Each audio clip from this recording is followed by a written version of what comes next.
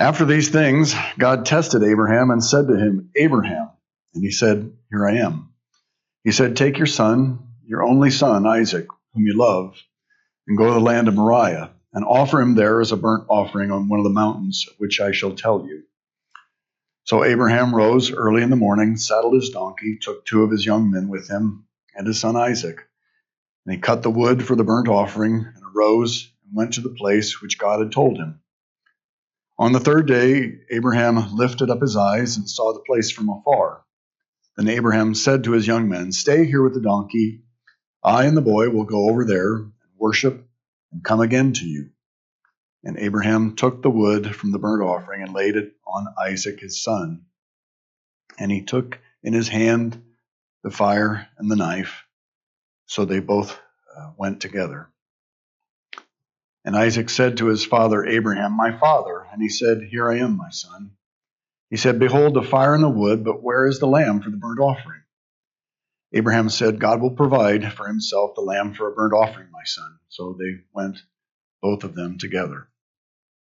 When they came to the place of which God had told him, Abraham built the altar there, laid the wood in order, and bound Isaac his son, and laid him on the altar on top of the wood. Then Abraham reached out his hand and took the knife to slaughter his son. But the angel of the Lord called to him from heaven and said, Abraham, Abraham. He said, Here I am. He said, Do not lay your hand on the boy or do anything to him, for now I know that you fear God, seeing you have not withheld your son, your only son, from me.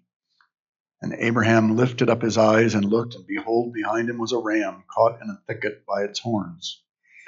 And Abraham went and took the ram and offered it up as a burnt offering instead of his son.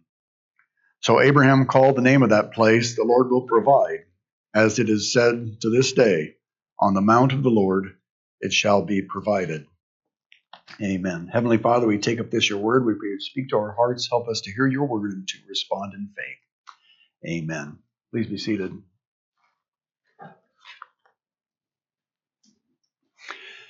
The Bible tells us that Adam is the father of our race, but the rest of the Bible tells us that Abraham is the father of our faith. From Abraham, the nation of Israel would rise.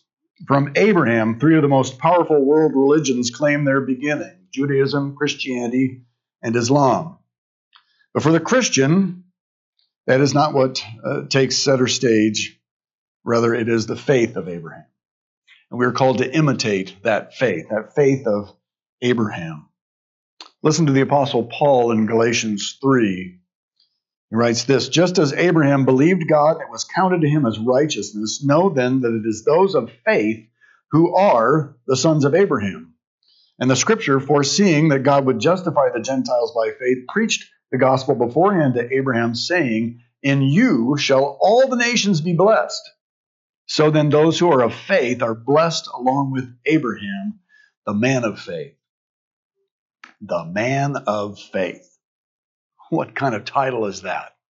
The man of faith. And so when we look at this text, that's what we see. We see the faith of Abraham in action.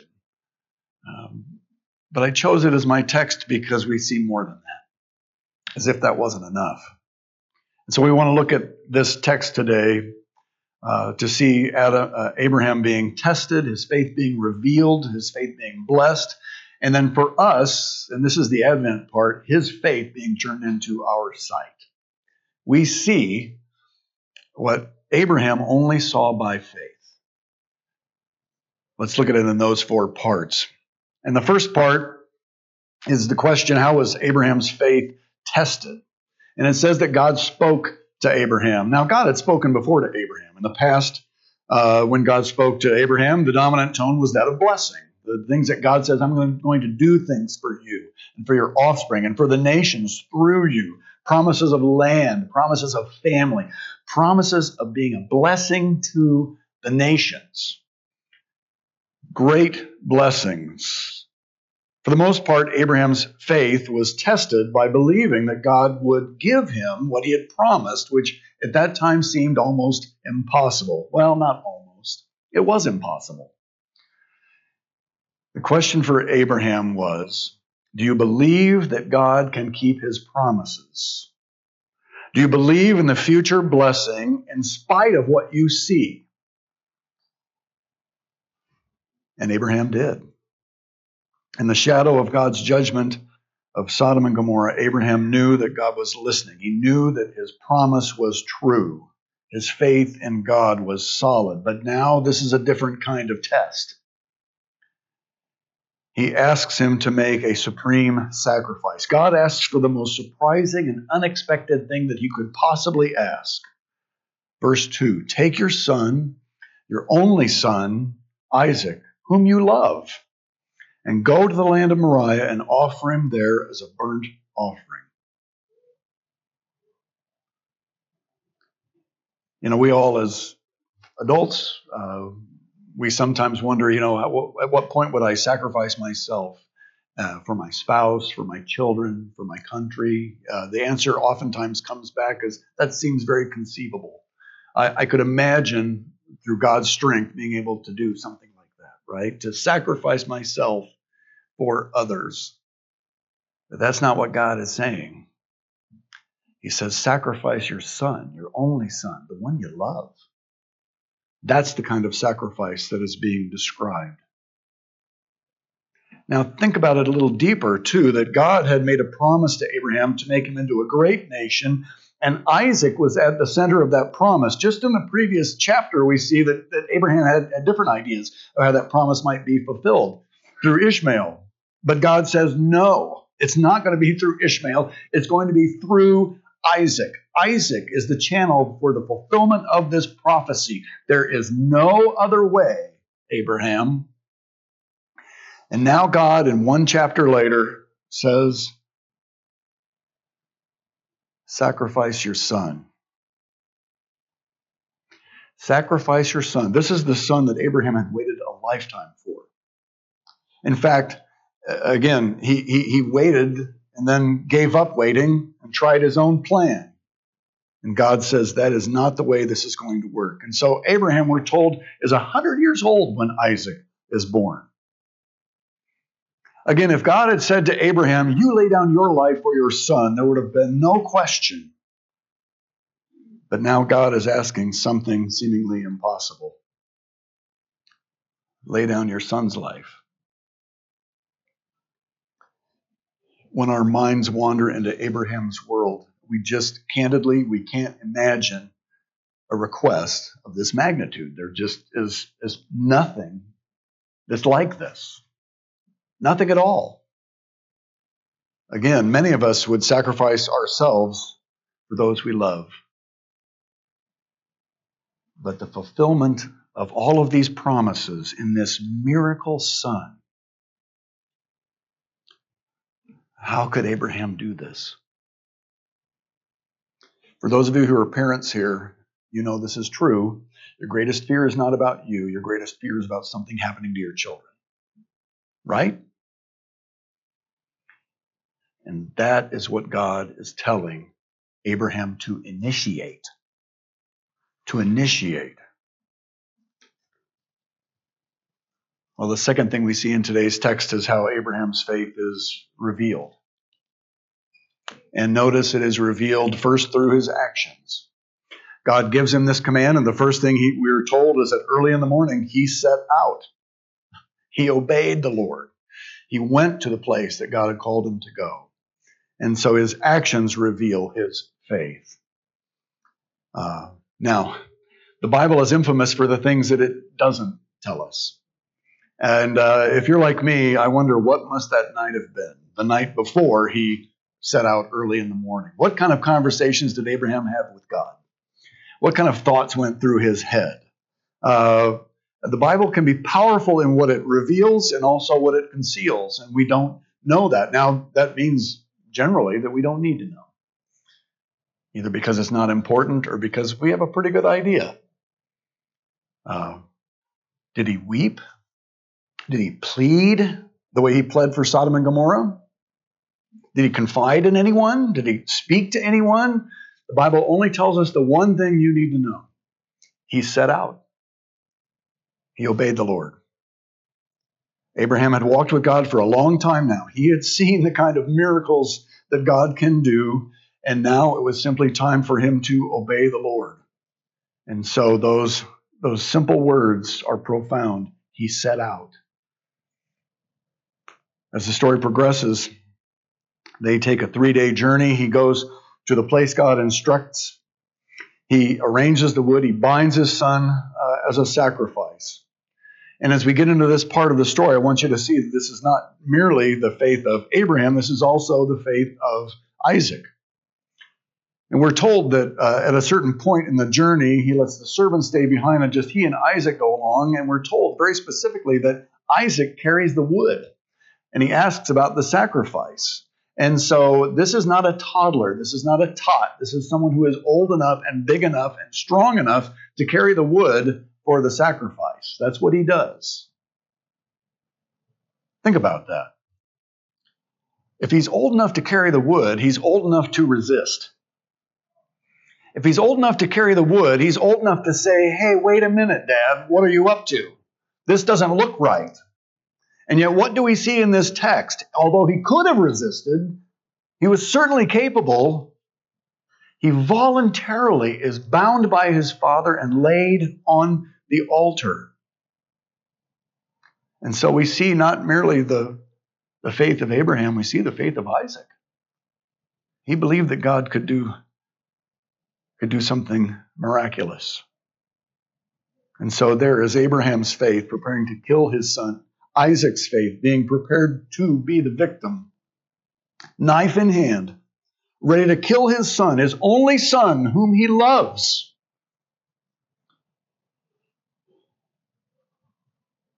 He is affirming his faith fully through his actions. But I want you to notice something else also. He's affirming his faith in God and it's God's ability to act also through his words. On that third day, when Abraham and Isaac left the rest of the parties, he heads toward this mountain named Moriah. Listen carefully to his words. Verse 5.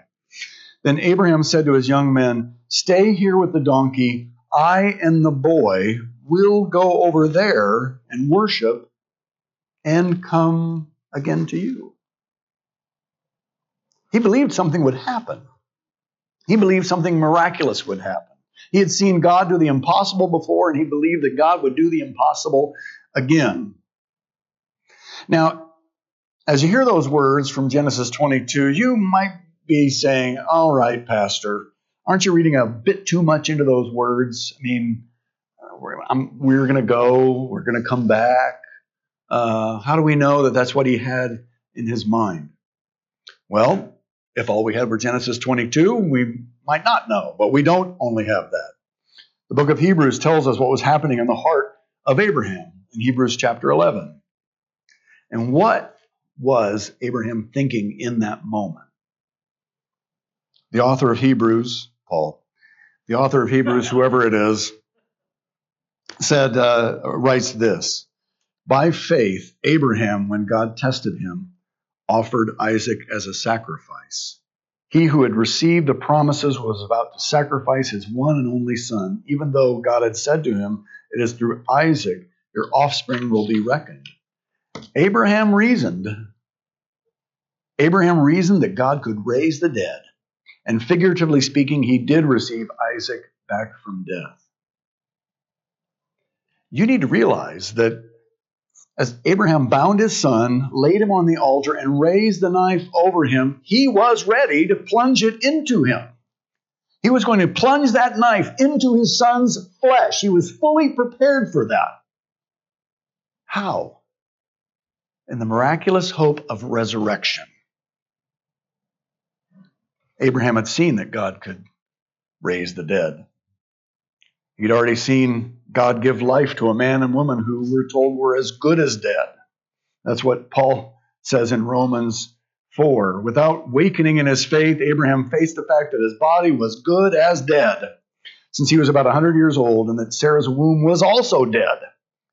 Yet he did not waver through unbelief regarding the promise of God, but was strengthened in his faith and gave glory to God, being fully persuaded that God had the power to do what he had promised.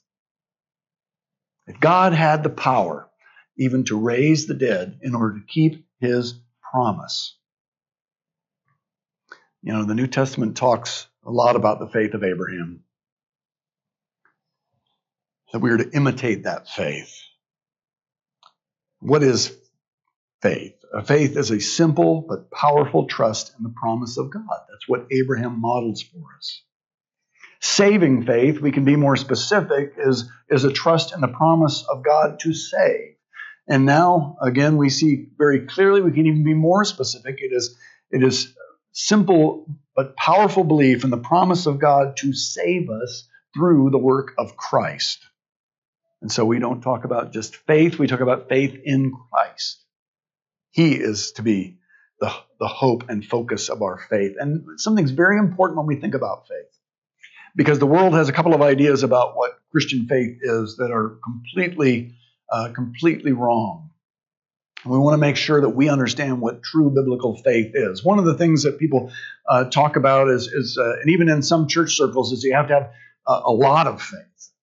You have to have a big faith. And so what happens in your life is kind of based on the amount of your faith. And we want to reject that utterly and completely. The Bible doesn't speak that way. It's not about the amount of your faith. In fact, Jesus says if you just have like a little teeny mustard seed faith, you could move a mountain. It is not about the amount of your faith. If you ever worry about that, about do I have enough faith? That's the wrong question to ask. That's not the question the Bible asks. What the Bible talks about is not the amount of your faith, but about the object of your faith. Where have you placed your faith? What are you, or who are you trusting in? And the Scripture says we are to put our faith, our trust, and our hope only in Christ. Sometimes, as the world talks about faith, another problem with faith is that people think that, and this is not common in the church but outside of the church, that faith is just believing in impossible stuff. Just have faith. The Huskers are going to go 12-0 next year. Just have faith. All right? Just have faith. You don't have faith? Come on. No, faith is not believing in impossible things. Faith is not having a lot of faith. Faith is about the object of your faith. Who or what have you put your trust in to save you? It must be faith in Christ and Christ alone. One of the things about faith is that when we ask that question, well, who or what am I trusting in? One of the things that we realize the more we think about that is that I actually have a hard time only trusting in Christ. There are a lot of other things that kind of seek my attention, ways in which I think I can become safe, things I think I can trust in. Those are called idols. And God strips away our idols. I don't know why God brings trouble into your life. There could be dozens of reasons, but I know one of them.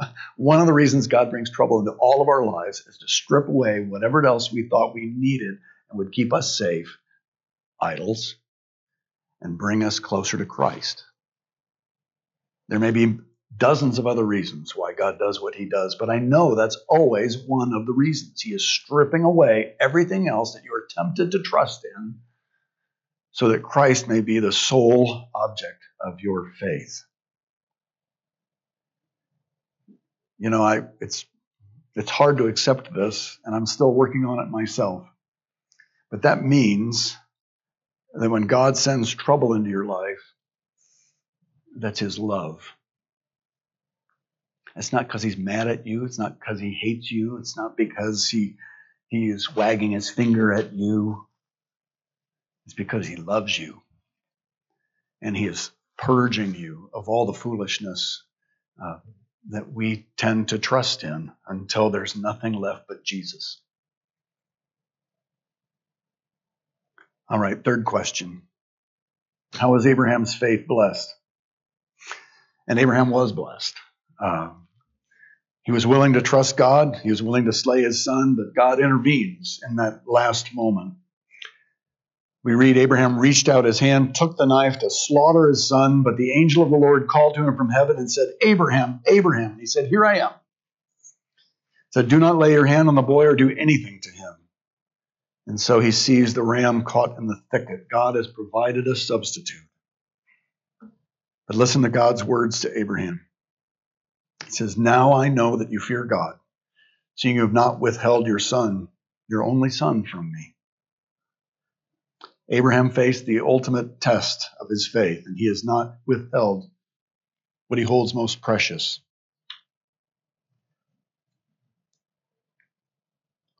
All right. Where's Jesus in all of this? Well, if we haven't seen it yet, we want to see it very clearly at the end. As we enter into Advent, we're looking for those shadows of Christ, that when Christ would appear, we would see clearly who he is. And now, fourth, Abraham's faith for us has become sight. As we read the story, what story do you hear? We see a father willing to slay his son, his only son, whom he loves. We see a God who intervenes and provides a substitute, saying, "The Lord will provide." We see a man of faith who puts all his trust in the promise of God. We see an example of faith, not perfect faith, but saving faith, an undivided faith that is willing to trust God with what he loves most dearly. But we see even more than that. The shadows of Christ in this passage go very, very deep. The mountain, we're told, is called Moriah. It only appears one other place in the Bible, 2 Chronicles 3. And in that place, it's identified as the place where God halted the plague of Jerusalem, where Solomon built the temple. In other words, it's identified with the vicinity of Jerusalem, or as one commentator said, the vicinity of Calvary. Calvary. What now happens at Calvary? The father takes his son to a mount. He carries the wood on his back. And the son who could resist does not resist, but trusts the father and allows himself to be a sacrifice. And the ram, well, there is no ram on that day. There will only be a sacrifice. Abraham called that place, "The Lord will provide." As it is said to this day, "On the mount of the Lord it shall be provided." That little phrase, "it shall be provided," it comes from the verb to see. And it could easily be translated, in fact, you may have a footnote in your ESV, it could be translated, "In the mount of the Lord it will come clear." It will come clear. The story of Abraham takes place over 2,000 years before the birth and sacrifice of Christ, written probably 1,400 years before the birth and sacrifice of Christ. And yet we see in the life of Abraham and Isaac the very story in the very place of your salvation. What a beautiful, beautiful shadow. A father takes his son to a mount, near, if not on, the mount we would call Calvary. A father leads his son there, his only son, the one whom he loves. John's gospel tells us that Jesus was carrying the wood for the cross on his back and places himself in the loving control of his Father, saying, "Not my will, but thine be done." And doing all of this in the hope, the sure and certain hope of resurrection. We've heard this story before. This is the gospel story. And just as Abraham said, we see so clearly that on that mount it was provided. On that mount it has come clear in Christ. Let's pray. Heavenly Father, we thank you for the beautiful hope we see of resurrection life in the story of Abraham and through the reality of our risen Savior. We pray that you would write this hope and story on our hearts deeply. We would rest in this hope, that we would not resist the work of your Spirit to root out the idols which we have trusted in, but you would give us an undivided heart that looks to Christ and Christ alone Father, we are so grateful that we live 2,000 years after this event rather than 2,000 years before the event. What Abraham could only see in dim shadows, now we see in living color, in full glory. Help us this day to look to Christ alone, to his death and to the hope of resurrection through his resurrection. We pray in his name. Amen.